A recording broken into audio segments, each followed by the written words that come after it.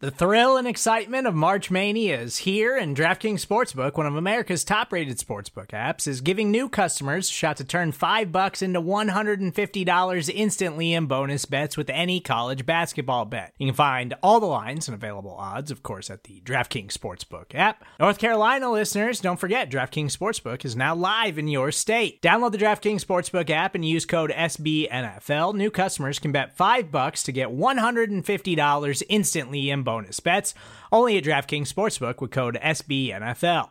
The crown is yours. Gambling problem? Call 1-800-GAMBLER, or in West Virginia, visit www.1800gambler.net. In New York, call 877-8-HOPE-NY or text HOPE-NY. In Connecticut, help is available for problem gambling. Call 888-789-7777 or visit ccpg.org. Please play responsibly on behalf of Boot Hill Casino and Resort. 21 plus, age varies by jurisdiction. Void in Ontario. Bonus bets expire 168 hours after issuance. See dkng.com/bball for eligibility, deposit restrictions, terms, and responsible gaming resources. What's up, everybody? Thanks for joining us today. My name's Ken Swanson. This is the AP Laboratory. It's the mailbag for the week. We've got 2 laboratory episodes coming at you this week. You're going to get the mailbag on Monday in the offseason. Wednesday, we will continue our position profiles. We will be doing the off-ball linebackers, but we'll get to that later. We have plenty to discuss. Your questions today. Here to help me talk about those questions. Find him on Twitter at Chief in Carolina. Maddie Lane. Hello, my friend. How are you doing today? Doing good. We're getting deeper in the draft season. That's always a good time. Your Kansas City Chiefs are still world champions, which makes you guys fans of world champions. So just remind yourself that every single time you're having a little bit of down on your luck, feeling down on your luck, hard day at work, maybe you're like Craig and you have got like 38 new inventions you have to make that day and you pull it off. Just tell yourself you're the fan of a world champion. Isn't that right, Craig? Yeah, I'm leaning on that a lot right now, guys. It's real nice to fall back on. And it's Combine week, guys. This is the week of the Combine. I'm excited to hear some of the interviews coming out. I'm excited to hear some of the behind-the-scenes stuff that inevitably leaks out. And I'm excited to see how some of these guys test to see if some of our valuation is kind of right in the right spot for some of these guys. Yeah, but now we have to skip dinner to watch them since they've moved everything to prime time. I will be there at the Combine this week. Jake and I are going to the Combine. We're pretty excited about that. This is our first Combine that we'll be covering. We are getting quotes. We're going to try to be getting some more quotes for the KC Draft Guide. Speaking of the KC Draft Guide, what a wonderful transition there. The championship edition of the KC Draft Guide, year 2, is available for pre-order. We made that announcement last week. I don't think we've announced that on a laboratory yet so far. So this is the first time we're announcing that. If you go to gum.co/KC Draft Guide 2020, promo code LIV to celebrate your world champion Kansas City Chiefs, you can get a discount on the KC Draft Guide. I think it's $8.54 with that promo code. And you can get over 225 write-ups on prospects, how they fit the Chiefs.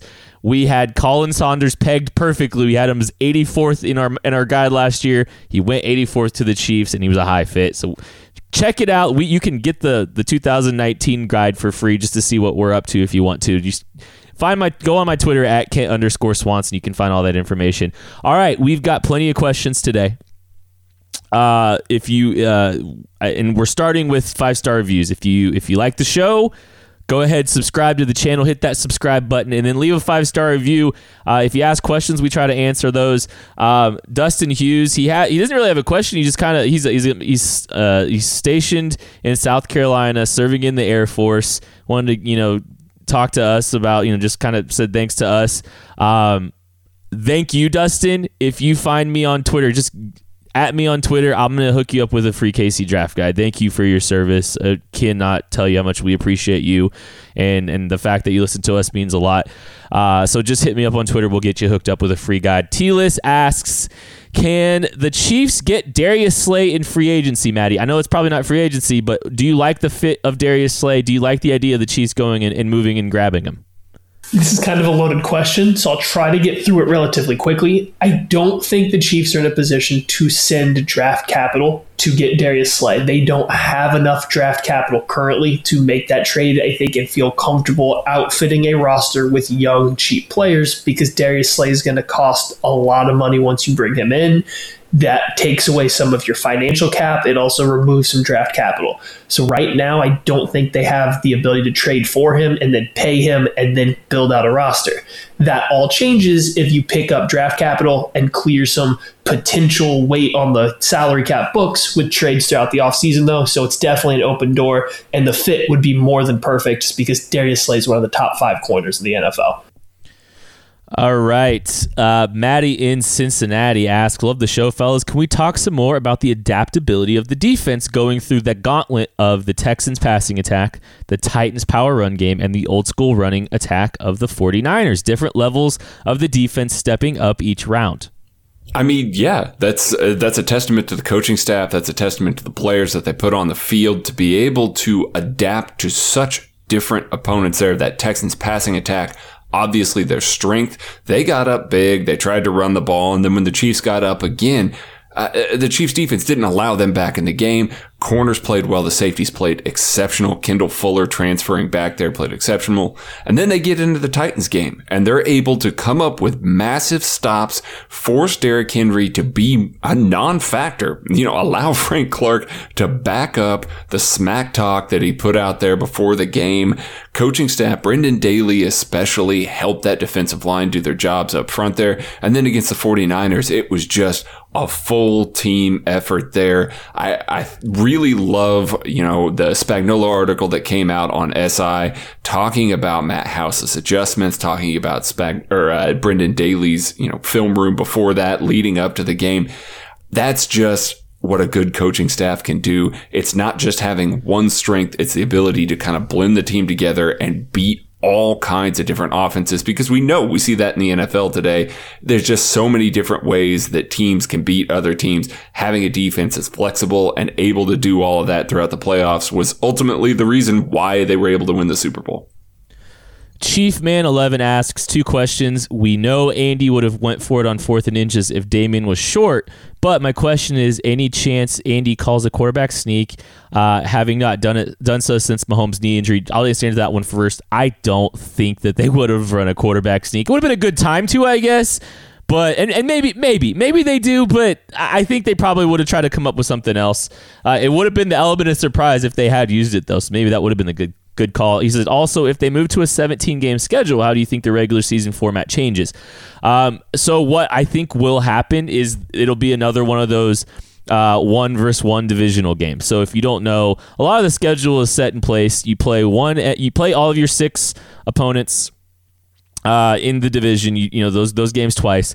You play one AFC division and one NFC division. They just rotate through those every single year. So you're always going to have those.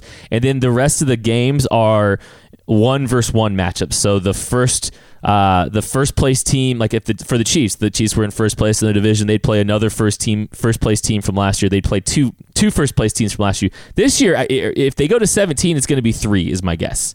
So you're just going to be playing a lot more first place teams within that division or within that structure. NY to KC 31. Who do you guys think would be a good fit on the cheaper side of free agency to fill Sammy Watkins' role if the Chiefs can't work something out?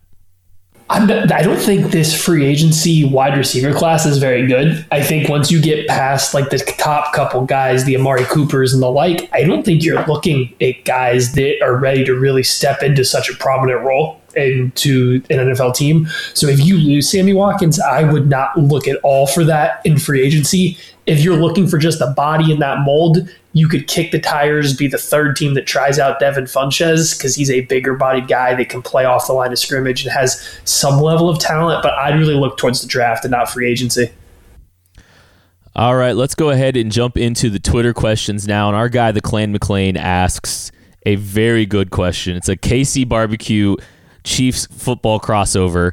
If the Chiefs were barbecue, Mahomes, Kelsey, Matthew, and Clark, which one's which? And we have to basically assign these KC staples to the players. Burn ends, ribs, Z-Man on Texas toast, cheesy corn. Let me jump in here and just say, Patrick Mahomes is the Z-Man on Texas toast. Absolutely because he's the GOAT. Yes, I'm with Kent here, and I rarely side with Kent on food things. So that means that it's right, Maddie. The one time that Kent has ever been right about food. Patrick Mahomes. You guys called Patrick Mahomes the GOAT, and then you picked the third best thing on the list to compare him to. So we are ending this show quickly. If you have not done this before, next time you go to Joe's, get the Z-Man on Texas toast. God. I want to make Travis Kelce the cheesy corn because he's the perfect sidekick to Patrick LaVon Mahomes. No. Yes. Here's how it is. He's burn-ins because he's Kansas City. He's just good old standby in Kansas City. That makes him burn-ins. He's Kansas City born and raised. You've got Frank Clark is ribs because he's just good. And then he's good anywhere. He's good anywhere. He's good anywhere. Good and Seattle, Tyrann Mathieu good is cheesy corn because he's still underrated. And that cheesy corn is crazy underrated. Don't sleep on him.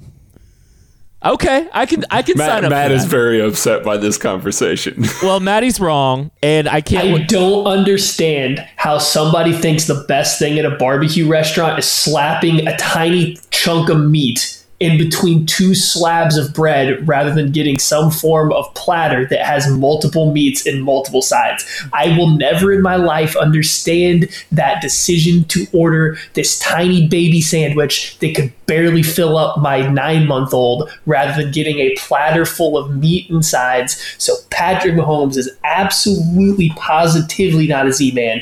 He's from Texas. He's from Texas. Texas toast. He is burnt ends because his career started in Kansas City. It's going to end in Kansas City, and it going in anything anywhere else in the barbecue world isn't as good as Patrick Mahomes, just like every other quarterback in the world. Yeah. Next. Direct all of your hate tweets to @Chief in Carolina. Do not tag me in these. I'm not interested. You Fire them at us. Good barbecue has a minimum of 3 sides and 2 different kinds of meats on your plate. If you don't have that, miss me with your barbecue take. I'm gonna move on to the next question after I say, God forbid you get a Z-Man and some burn ends with it. God forbid that. Why do I need bread? Why do I need bread? I said I got last word. Todd Reeves seems to me the key to signing LaVon, he just calls him LaVon, to big money and signing Chris Jones long-term would be to find someone to take Anthony Hitchens and his deal off of the books. Should Veach be talking to teams to try and make a deal for Hitchens? If the Chiefs, as the structure of the contract is currently constructed, Anthony Hitchens, if they were to trade him, they would lose like $75,000 on the cap. They are not saving cap with Anthony Hitchens by moving on from him. If the new CBA is agreed to, they might be able to post June on him. And then they would get some cap back for this year. But honestly, not and that money on a post June 1 cut can't be used until after June 1 anyway. So you're not being able to utilize. That's just basically your new emergency fund will be established with the Anthony Hitchens space. That's not a move that's going to be able to allow more flexibility for this roster. You want to lose Pat for sure? Keep comparing him to a Z-Man instead of burnt ends.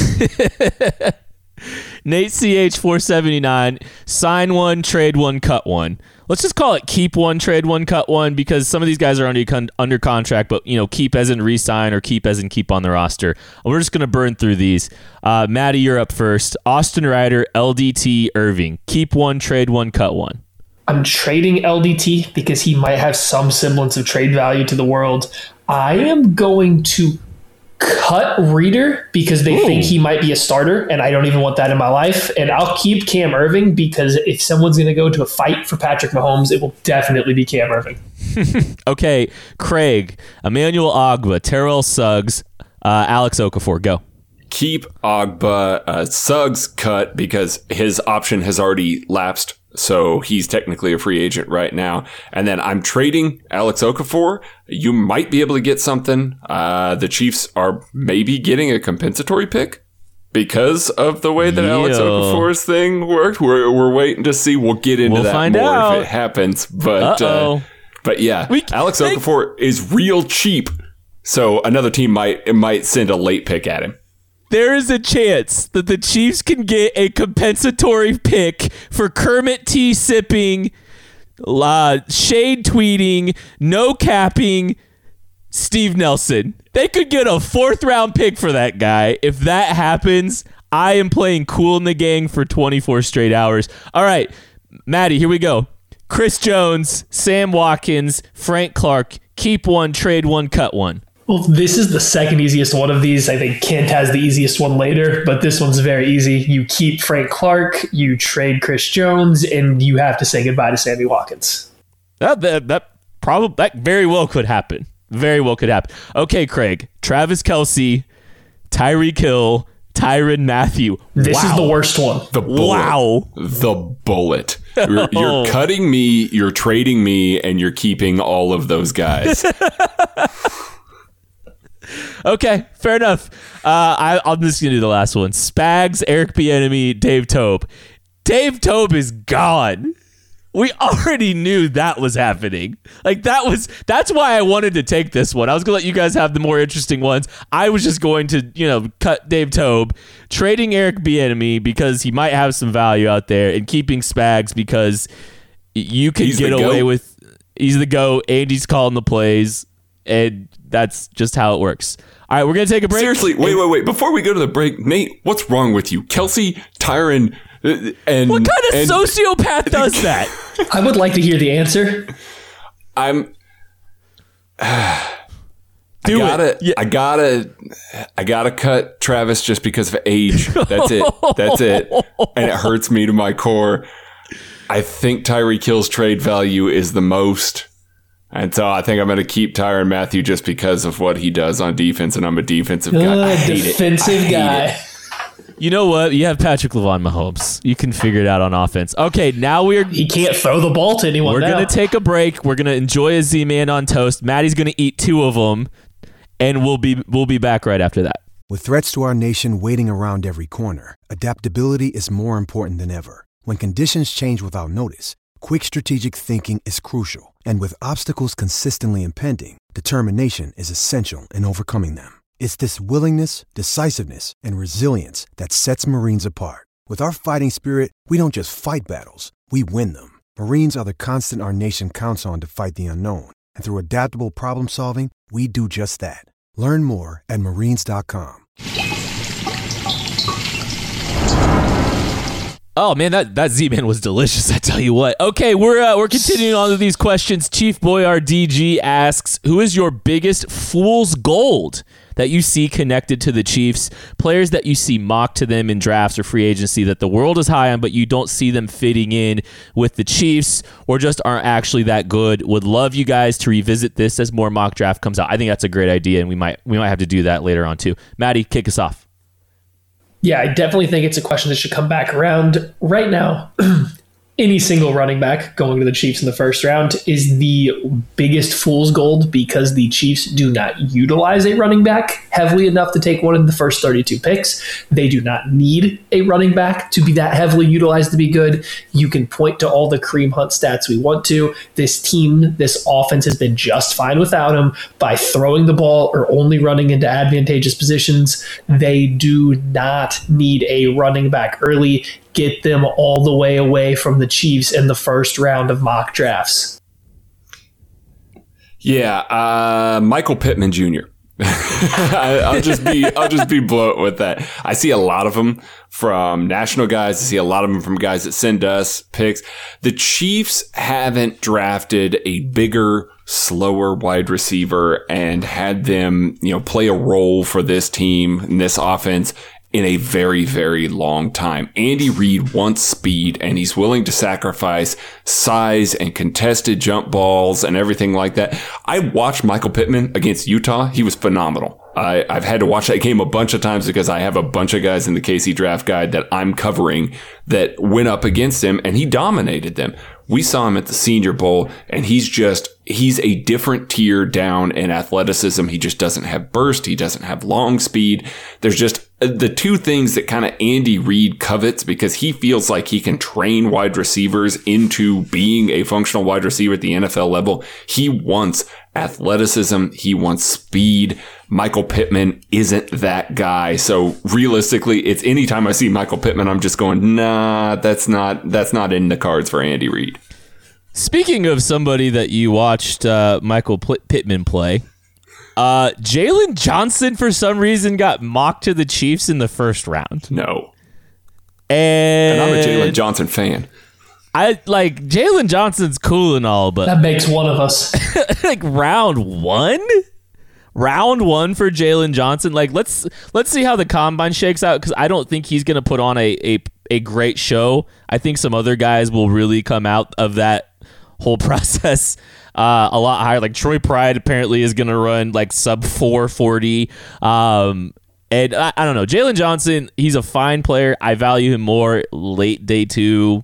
You could probably talk me into him at like 63. You could definitely talk me into him at 63. But 32? We're going to talk about Jalen Johnson round 1? Hard pass. Graver Tanner asks, Kenneth Murray, Patrick Queen, Cameron Dantzler, Jeff Gladney, and Cesar Ruiz are sitting there at 32. Who do you take? Okay, anybody who has followed me for very long knows that Kenneth Murray is my linebacker 1. I'm taking Patrick Queen immediately. Patrick Queen's ceiling is ultra high. He is not going to be there at 32. End of story. He is a freak. He finished the season so well and he has so much room for growth. He's just been able to pick up and, develop as a player so well. So I'm taking Patrick Queen and I'm gambling on the huge upside there. I have professed my love for Jeff Gladney, Cam Dantzler, and Cesar Ruiz during these last few weeks of this podcast. Patrick Queen is better than all of them combined. Patrick Queen combined is the answer. It is the only acceptable answer here. If Kent says anything else, it will be as wrong as him picking a Z-Man on bread over an actual barbecue meat. Patrick Queen not only has the ceiling that Craig is talking about, and I'm sure we'll get into Queen more as this goes, he is about perfect of a modern linebacker prospect as you can come up with. The fact that he's only 19 and going to be 20 years old when he's 20, going to be 21. 2021. I knew my age guy was going to fix me if I messed this up because he's this isn't a Tremaine Edmonds. This isn't a Tremaine Edmonds situation. All right, we're just going to move it on now. Patrick Queen, excellent in coverage, phenomenal athlete. He makes more plays every single week that make you rewind the film and watch it again because he is getting better every single week that he plays. His final game of the season was some of the best linebacker play you're going to see all year long. He's going to go. We're giving up. There's no more Patrick Queen talk moving forward because that man he's not going to be there. He gone. The only other logical scenario for that is if all those guys are sitting there, just trade back to like 34 and just get whatever's left because 33 is going to be like a wide receiver or something for Joe Burrow anyway. So it's perfect. Jake asks, Xavier McKinney or Grant Delpit fall to 32. Do either interest you? I think you have to be a little interested. I mean, they're both very good safeties. At first, when I first had this idea come up a couple weeks ago, maybe about a month now, I thought that it would be kind of wild to spend more draft capital on another safety. But really diving into it, if you take an Xavier McKinney or a Grant Delpit, it doesn't matter how many guys are safeties. You have them two, Tyrann Mathieu, Juan Thornhill. Any one of those guys can cover in the slot. They could all play slot corner. They can all play deep. They can all play underneath zones. I think you would have a very difficult time as an offense playing against either one of them two next to Juan Thornhill and Tyrann Mathieu finding a place to throw the football besides at the outside cornerback position. And if you can narrow down where the other team has to attack that specifically, that's only good for your team. I would lean towards McKinney because I do think he's a little better closer to the line of scrimmage than Grant Delpit is, but I'm not against either one if they fell all the way to 32. Yeah, I said a couple weeks ago that was a sneaky pick in the in the first round there for the Chiefs. If one of those guys fell, I would 100% take it. Because, yeah, like Matt said, you can't throw between the numbers. Imagine a team not being able to throw between the numbers. It seems foreign because just 2 years ago with Bob Sutton, that's all teams did. Now you wouldn't be able to do that. You're forcing longer route concepts. You're forcing more air yards on, with the ball. That's good. That's good news. I would much rather do that, especially if a linebacker or a corner that they don't like is there, which in that situation is probably the case. If one of those guys fell, I'd take him in a heartbeat. I'd line him up out there. You can figure it out. Of those two, Grant Delpit's the most likely to be there, in my opinion. Tyrann Mathieu, LSU Tiger. Grant Delpit, LSU Tiger. Any of those concerns you might have about some of the, tackling potentially with him? Effort level. There's some accountability in there. And go watch Grant Delpit in 2018. Oh, I did goodness. The other day. I was like, oh man, he was so good. Where was this guy? Where did this guy go? He was hurt all of 2019. Okay. Here's an interesting one. Brandon 422. Chris Jones on a 3-year deal at $17.5 million per year, or the Colts' number 1 pick. That's pick number 13. That's tough because that dollar figure is about where I like the idea of bringing Chris Jones back. That's why this is a fantastic question. However, pick 13 in this draft, that is a very good player. You might be able to move up potentially if something weird happens with the quarterbacks. Maybe you can move all the way up and get a Jeff Okudah. Somebody like that. You're sitting pretty to guarantee yourself Patrick Queen right there. This is a fantastic question because it's challenging. Like I don't think all of us are like we kind of get like perceived like we're just all the way out on Chris Jones. It's just Chris Jones at the right price. This is challenging. I'll go with pick 13. You have more cap flexibility and you'd get yourself a very good player at 13. I almost wanted to go full Rant Swanson there at the end of that to talk about it just being the Chris Jones thing, but we're going to save that for next week's podcast. I have some Chris Jones takes. I am not, like Ken said, all the way out. I don't think that Chris Jones is as completely irreplaceable as some other people do. I don't think he dominated the Super Bowl. I don't think he's this perfect fit and all that stuff. So that's for next week. So we'll bring that back up. But Ken's right. This is the perfect kind of money that you can offer here and being a 3-year deal because it is completely feasible to keep Chris Jones for that amount of money and still build this roster out. But you're making me decide between Chris Jones for 3 years and a still relatively high number and drafting Patrick Queen or Jeffrey Okudah on a rookie deal to be one of the cornerstones of my defense for a long time. I think, given the fact that I assume I could get one of those two guys, I would have to take the draft pick because I do think those two guys are good enough, either Jeff Okudah if he fell for some crazy reason or Patrick Queen, but it would be real tight. If I couldn't get one of those guys and I didn't feel that good about it, Chris Jones at $17.5 million is a steal. Okay, so just throwing this out there, trading pick 13 and pick 32, you could move up into the top 5. Oh, baby. What if Chase Young fell? Oh, shut up. Shut up, Craig. I would take Chase Young in a heartbeat. I would too, but come on. That being said, with the new CBA, $17.5 million a year is going to be cheap for a defensive tackle. If Chris Jones is willing to sign for $17.5 million, by year 2, maybe year 1.5 of that deal, he is going to be criminally underpaid. Shoot, he'd be criminally underpaid from the start of it. It's hard to find good talent. I think I'd keep Chris Jones in this situation. I really do, because even if you're just playing him on passing downs and you're getting some bigger guys to play inside, I think what he offers as an interior pass rusher is better than what Steve Spagnuolo could field, even with rotating guys in and blitzing and everything like that. I just think it makes too much of a difference. I would keep him. You would have, you'd also have the cap space too, though, if you got the pick too. I know.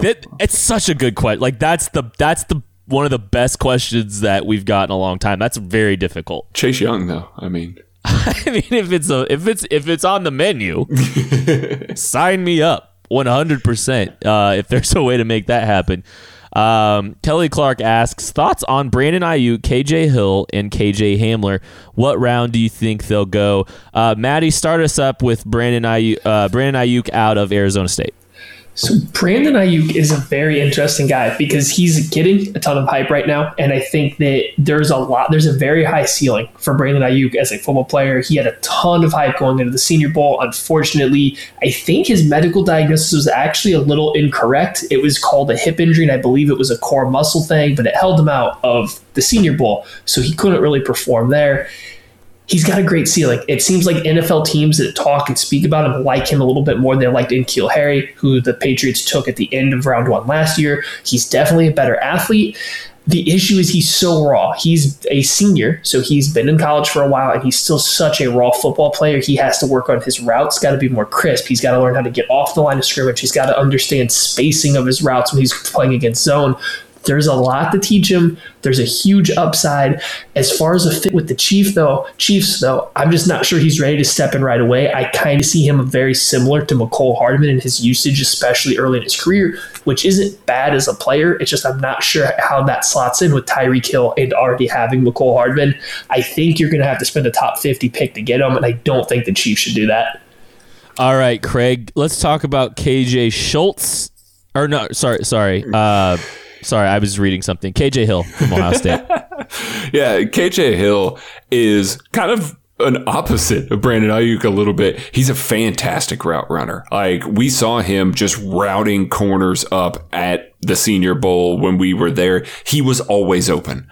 And it was a little bit reminiscent of Terry McLaurin at the Senior Bowl last year, except he's shorter. He's not quite as dynamic. He's just not the same sort of athlete that Terry McLaurin was. So in that regard, KJ Hill's probably a late 3, early 4. I think he's might be fairly comfortably in day 3, probably early day 3, but I think he's going to be a productive guy. He's just very small. He's got short arms. You've just got a very small window to throw him the ball. And even though he is a fantastic route runner, the NFL likes to gamble on guys with a little more athletic traits and try to develop the route running versus the other way around. All right, let's go KJ Hamler from Penn State. He's a smaller guy. He's about 5'9", 170 pounds. He is supposedly going to light the combine on fire. I look at KJ Hamler, and I called him earlier this week. I called him Hollywood Brown taken in the right round. I think he's going to be like a round 2 player, and I think he presents some of the similar abilities that Hollywood Brown does. I think he's fast. Like, he's definitely fast on the field. I think he's like more fluid than McCole Hardman. I think McCole's a little bit linear. I think a guy like KJ Hamler, I think he's got more ability to potentially develop as a route runner because he's more fluid through his entire body, but he's still got that long speed. He's got some tracking ability over his shoulder. Saw him do that this week when I was watching him. He's a vertical threat. Penn State tried to use him after the catch a little bit, and like on short throws, he really wasn't that effective, but I think as a vertical stretch guy, I think he's got a lot of potential. I'm really curious to see how he tests. I don't think the Chiefs make a lot of sense for him, and I think he's probably going to go in the second round. Chief England 95 asks, who is a player you would love to see get drafted by the Chiefs, even though it might not be a position of need? Ooh, this is always one of the most difficult questions. I go with a guy that we've already mentioned on this podcast, Patrick Queen or Jeffrey Okudah. I'm going to say CeeDee Lamb, and the chances of him falling down that far are just as rare as one of those guys. However, in this wide receiver class, if Lamb runs a slower 40 time than people are kind of expecting, I think there's just a slim chance that his athletic testing can push him down there. And CeeDee Lamb, for me, is the best wide receiver in this class. I love everything about his game, and I think that he would fit in perfectly with the Chiefs, also along with being just an excellent receiving prospect coming out. Yeah, my guy, I'm glad Matty didn't take it because I was worried he might. Edge defender AJ Epinesa from Iowa. I finally got eyes on him earlier this week. He was phenomenal. Like he really, his pass rush plan is great. He's got an entire toolbox. He's 280 pounds and he doesn't move like he's 280 pounds. He would fit so well in Spags' scheme. I'd love to add him to this rotation because he has that inside outside versatility, and just his awareness, his smarts, and his plan are going to fit in so well. We've seen Frank Clark set guys up all game long. AJ Epinesa comes in with that exact same ability. You're going to see guys that are closers. They win in the fourth quarter. Give me AJ Epinesa. I'm going to go receiver too. A guy that I think actually has a chance to be there at the end of 32. Like CeeDee Lamb, like I would love CeeDee Lamb. I agree with Matt. It's not going to happen, most likely. But T. Higgins from Clemson, I think would be a really fun add to this offense. I think he could play your X. He's a big physical receiver. He's good after the catch. He's got some after the catch ability. Not quite like CeeDee Lamb, but he still does have some after the catch ability. He's physical through contact. He's good at the catch point, and he might wind up being a better athlete than some people think. As far as, I mean, he could be an absolute stud for this group, and I think he would fit in pretty quickly too. Like I think you could get some production out of him in year one.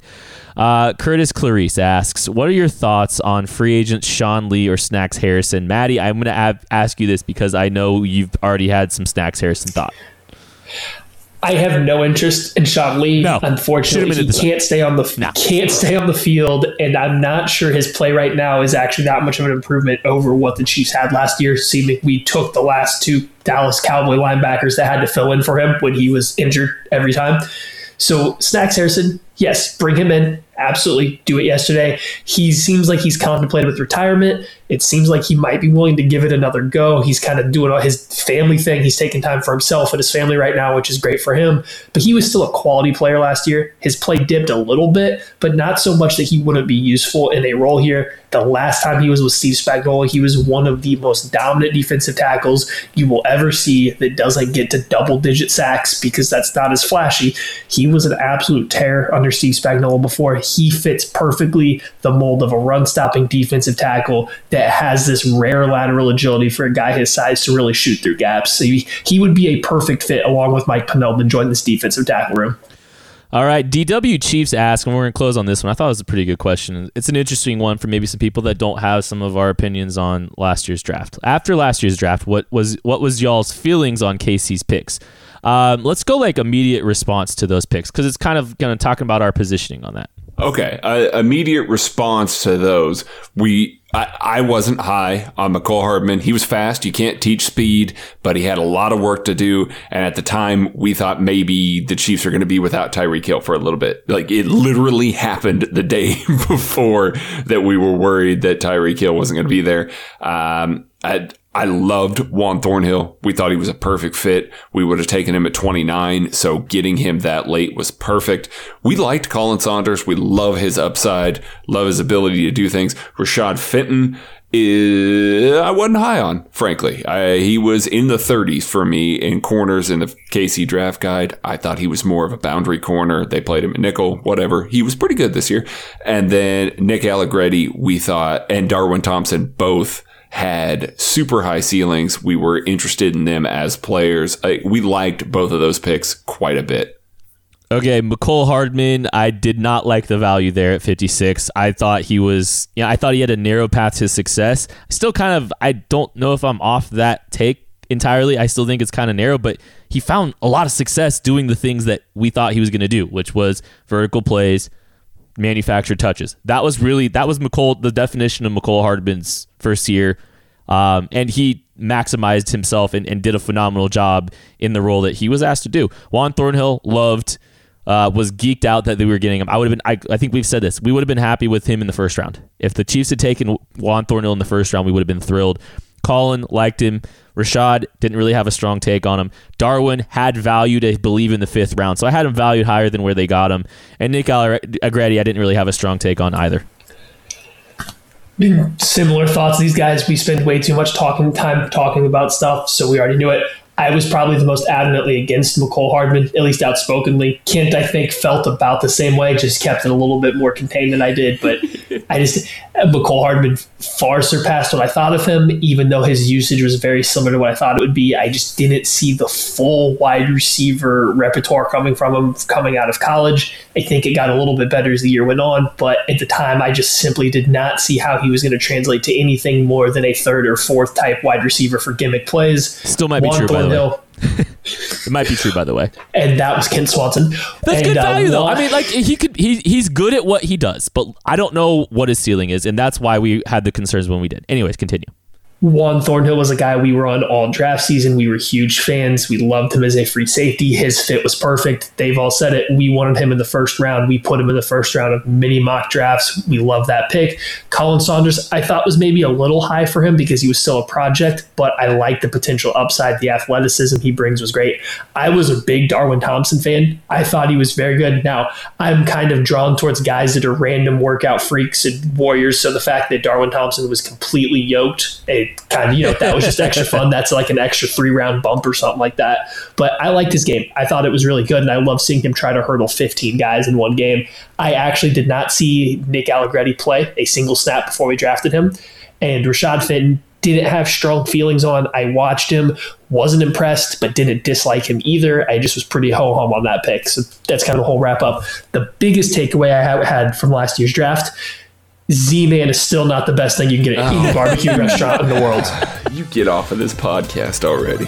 We're all going to get off of this podcast. That's going to do it for the mailbag this week. We will be back in the middle of the week with an offense or off-ball linebacker preview. Catch you later.